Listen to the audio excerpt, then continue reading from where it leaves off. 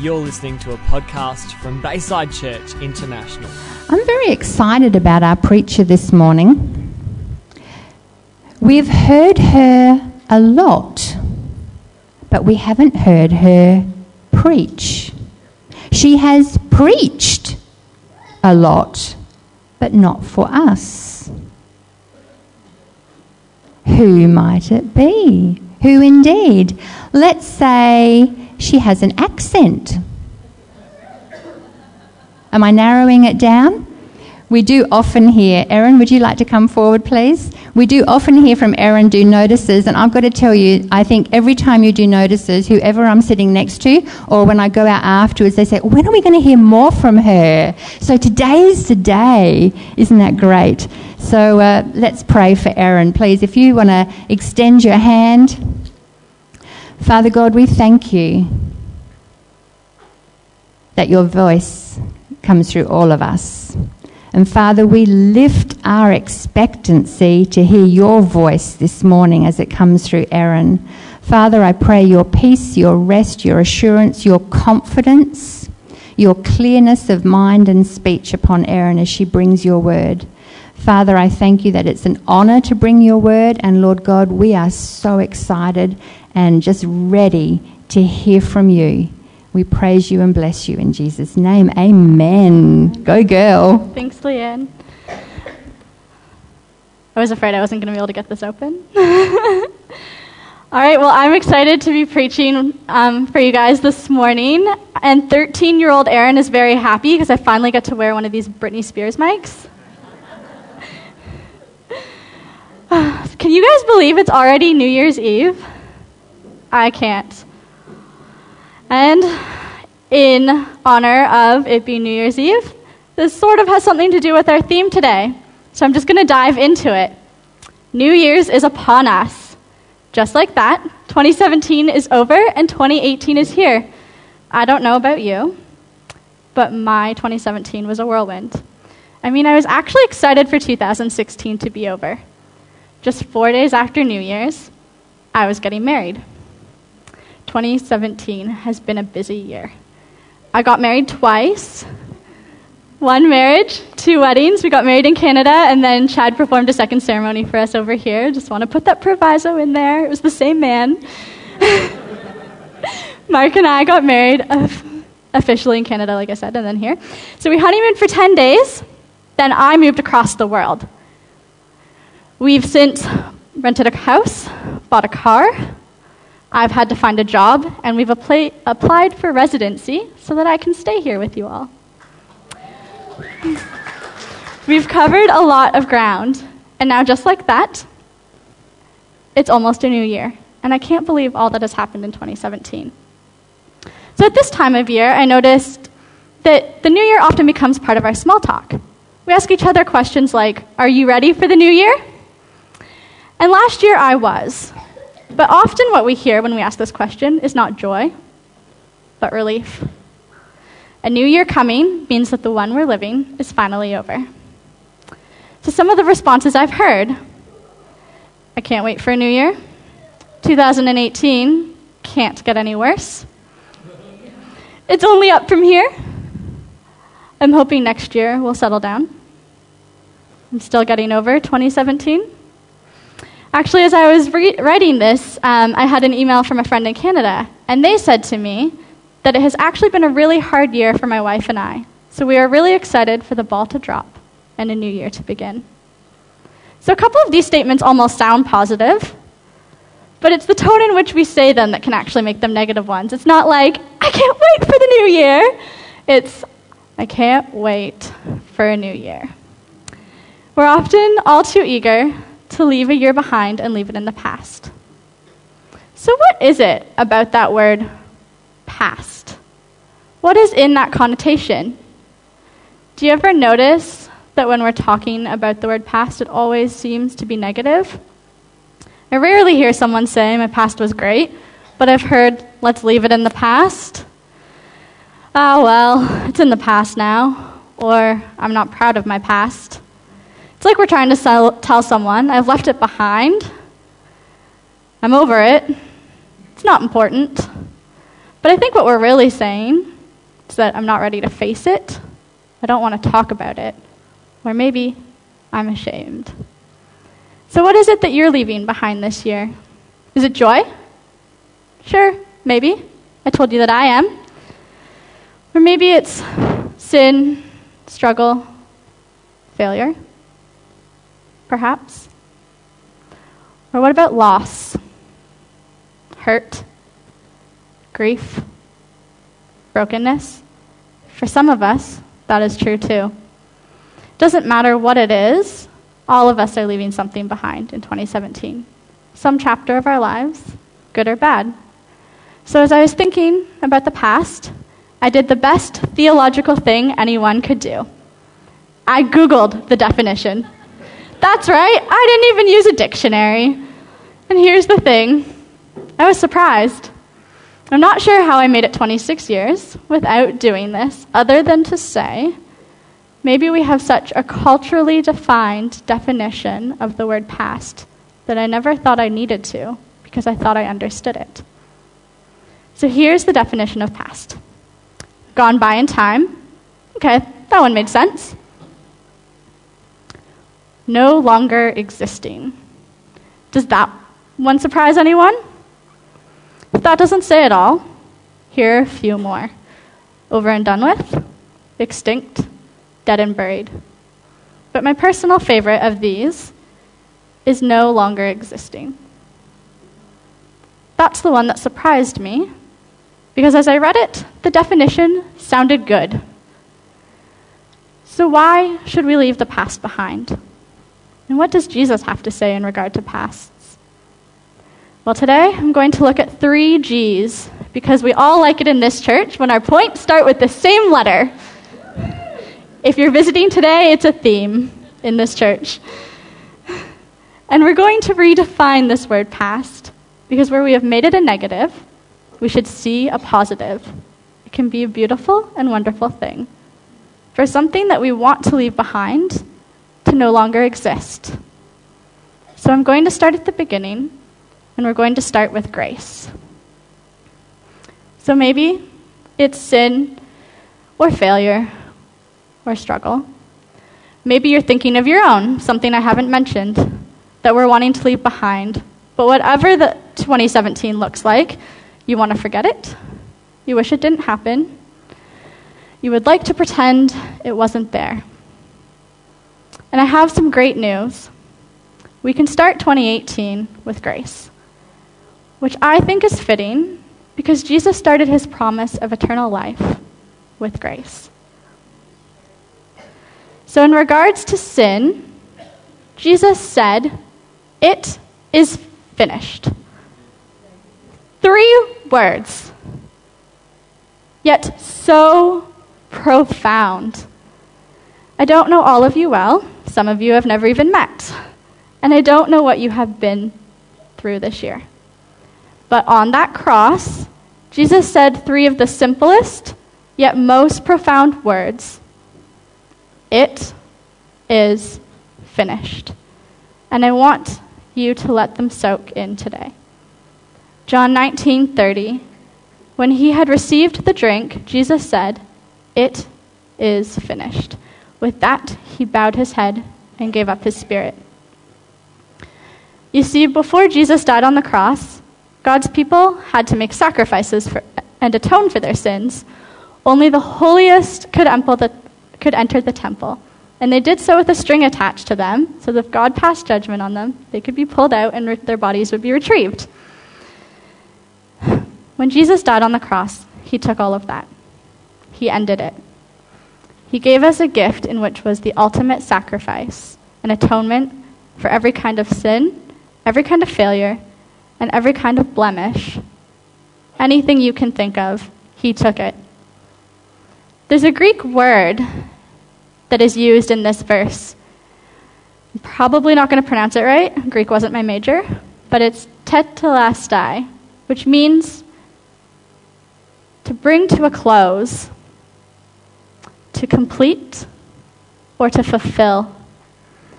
So I was reading about the Greek used here, and Jesus uses a combination of 2 tenses. And by doing this, what he's saying is, It is finished, and it will continue to be finished. It is paid in full. Jesus wiped our debt completely. The profoundness of grace means that it's past and no longer exists. For me, this is something that I've struggled to wrap my head around. And learning to understand God's grace has been so incredible because I can only be whole and worthy when I am in the middle of this grace. You see, what you might not know about me is that I'm actually a perfectionist.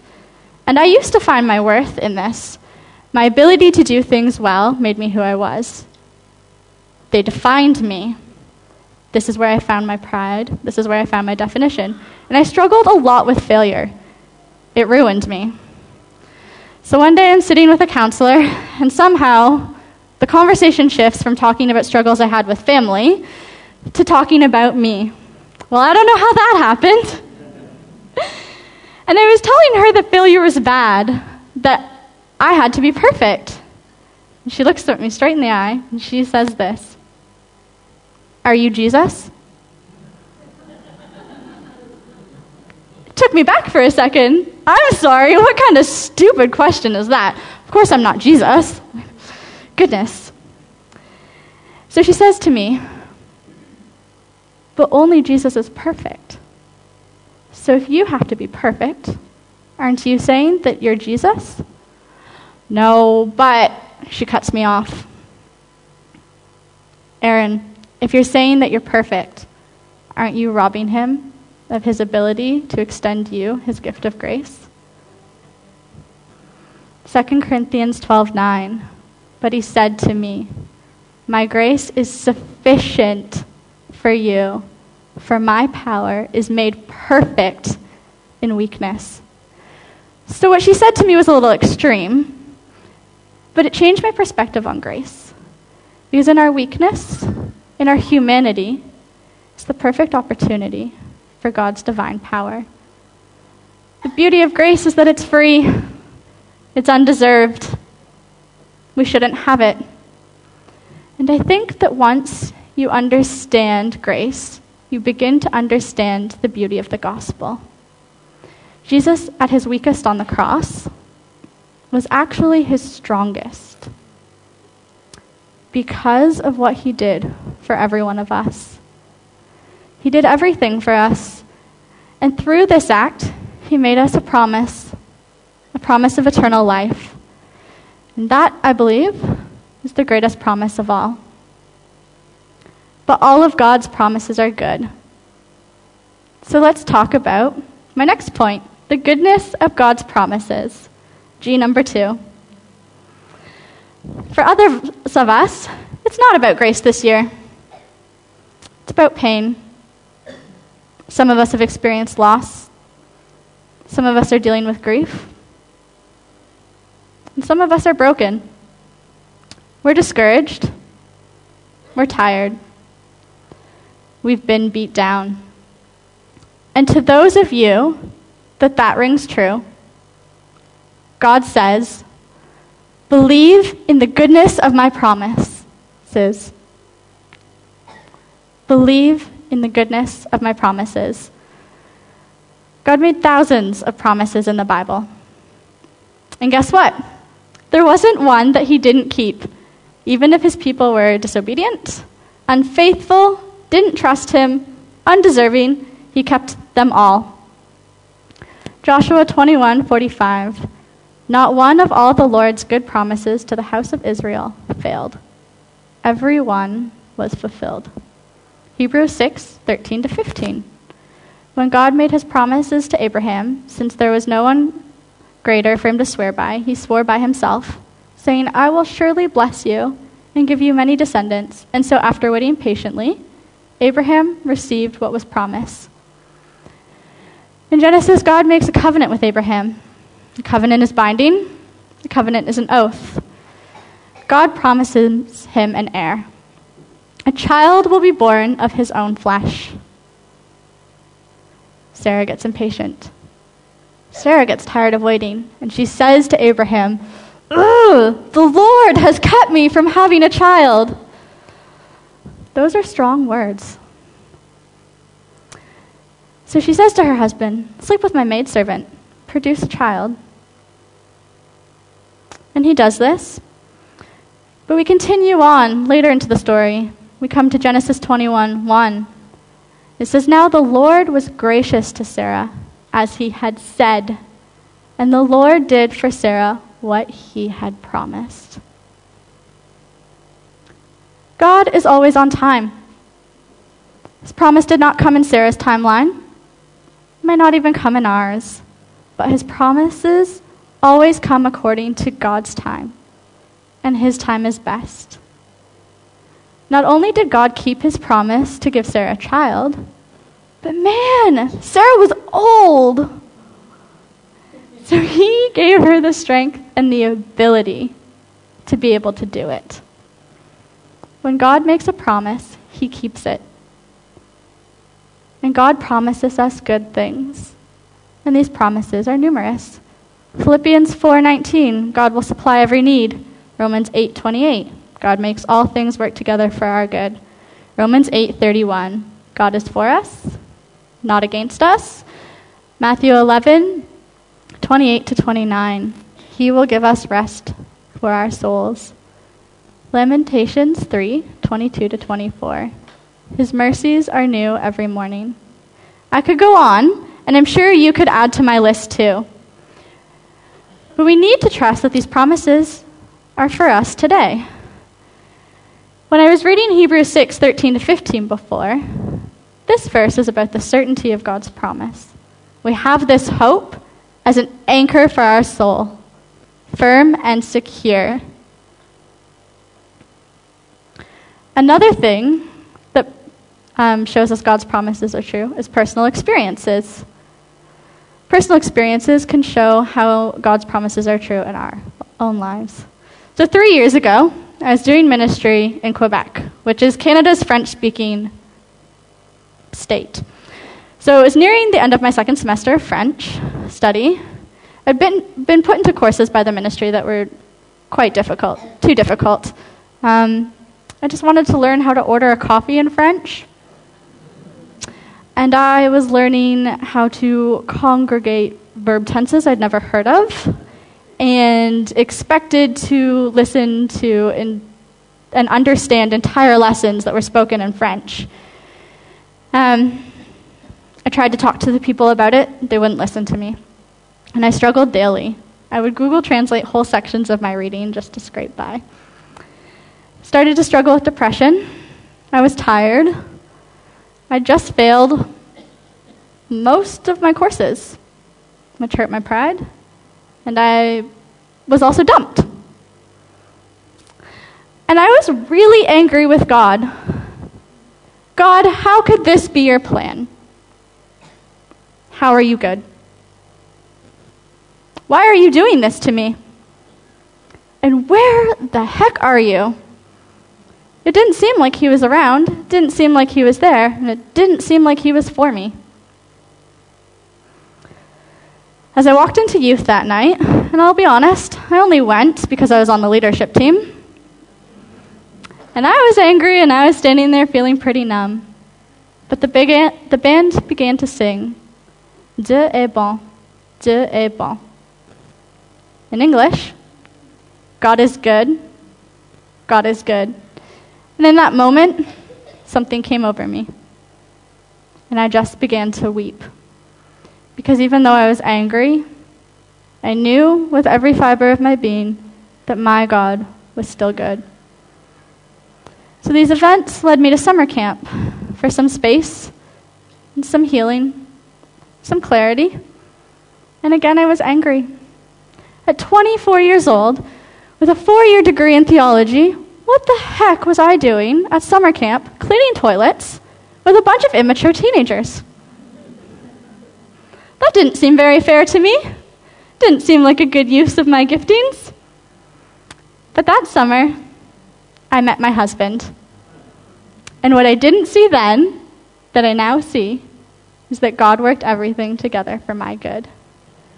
My God was for me, not against me. It's not always when we want it or how we want it. It wasn't for me, But I learned that I can hold on to the promises of God, and I can trust them to keep them. Because every time he made a promise to his people, and every time he's made a promise to me, he's kept it, even when disobedient, even when undeserving, even when we have to wait patiently. We all love that word. And it doesn't come right away. The thing is, promises don't always come in the fluffiness of life. But whether they come in the fluffiness or they come at another time, they are good. So my last point is this. Get on with it. And it's more like half a point because it's short. But I don't want to leave this group of people out. Those of you that are thinking, this doesn't really apply to me. I've had a good year. Not everyone has had a bad year. Some of you have had a great year. Maybe you would even call it fantastic. You're sitting in my camp. I told you that I had a good year, and I like good things. But every time I have a really good weekend or a really good holiday, I find myself sad as I come to the end of it. I don't quite know how to transition well from my blissful state back to reality. I don't quite have embracing the change or the mundane mastered. And this is the danger for some of us entering 2018. We can hold too tight to a good year. What if I am so caught up in the goodness of this year that nothing next year brings can compare? It's just a letdown. It's disappointing. And maybe the year's not even bad. It's just average. But because we just keep thinking about how good last year was, it's not great. Kind of like an adrenaline junkie when they keep going from one adventure to the other just to keep on that high. See, my reality moving forward is I don't see how much could compare to the greatness and adventure I've experienced this year. Unless maybe I get pregnant. No, I am not pregnant. I will forever get the baby question now. Don't. But even a great year needs to be left behind to an extent. Maybe we'll call it remembering it well. Not forgotten. We're not quite leaving the past behind in the same way. Just checking that we can move forward. We need to get on with it.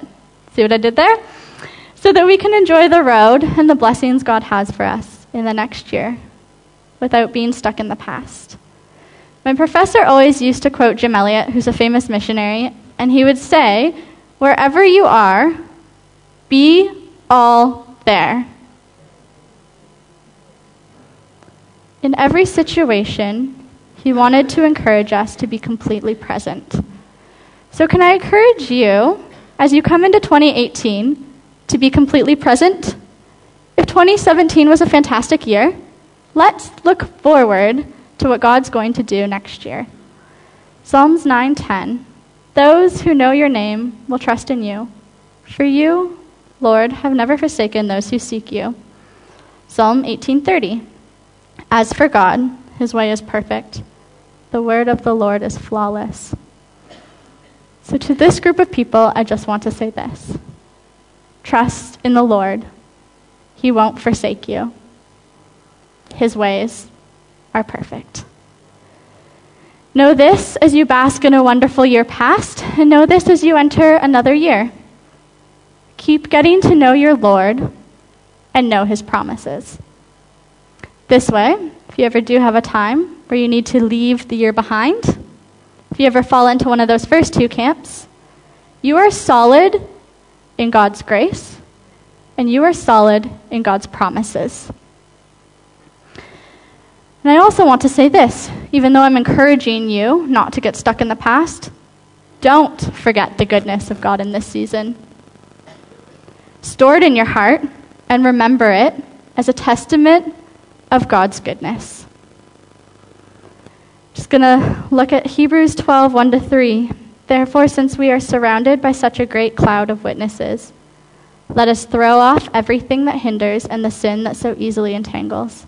And let us run with perseverance the race marked out for us. Let us fix our eyes on Jesus, the author and perfecter of our faith, who for the joy set before him endured the cross. So as we make this jump, and for some of you it's a jump, for some of you maybe it's just a little walk, from 2017 to 2018, let's redefine our perspective of past.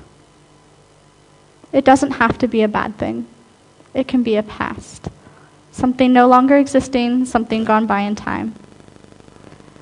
But whatever it is that we are leaving behind, whether it be bad or good, you can leave it behind with grace and with the goodness of God's promises so that you can get on with it.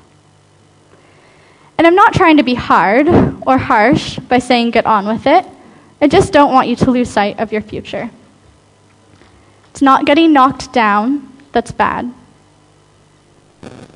but it's staying there that hinders us. So know this tonight and tomorrow morning as you wake up to a new year, or tomorrow morning as you kiss or shout or whatever it is you do to a new year, your past is beautiful. Some of us have things that we've experienced in 2017 that have been awful. They've been painful. And I can't know what that has felt like. The heartache or the sadness that you may have experienced. So I don't want to minimize what your process is or what it is that you need to journey. When I left Quebec, I was a broken version of myself that I had never seen before. And I spent a whole lot of time healing and seeking God. But what I want for you, God's people, those he dearly loves, those that he has chosen, his children, I want you to walk in the fullness of what God has for you. We are loved by a God of grace and a God who follows through on his promises. So I'm going to pray. The worship team's going to play softly, and this is what I want us to do. If you want to spend time with the Lord today, please don't rush off to coffee. If you need to leave, I just ask that you do it quietly. If this year has been tough, if it's been sad, maybe even good, and you just want to thank God for his goodness. Or maybe you haven't yet experienced God's grace in your life. You don't quite understand the goodness of his promises, but that's the kind of God you want to know today. Then I just want to invite you to stay in this room, stay in the presence of God. Rachel, Jake, and the team will be up here to pray with you. And if you need to, I encourage you to bring a friend. Don't do this alone. Maybe you feel more comfortable praying with a friend where you are. That's okay too. But please spend some time with the Lord. God, we thank you for who you are today. Lord, we thank you that you have such a father's heart. Lord, that you only want the best for your children. That you are full of grace. That your promises are good. And that you show us the way for a brighter future. Lord, I don't know what everyone's experienced in this room today, Lord. But I just pray that your hand and your presence will be on every person as they enter a new year, Lord. Lord, I pray for miraculous healing. I pray for divine grace. Lord, I pray for the comfort of a father's heart. God, whatever it is, however it may look, Lord, I pray that we will just be right smack dab in the middle of it all with you by our side. Thank you, Lord. In your name I pray. Amen. This has been a podcast from Bayside Church International. Thanks for listening.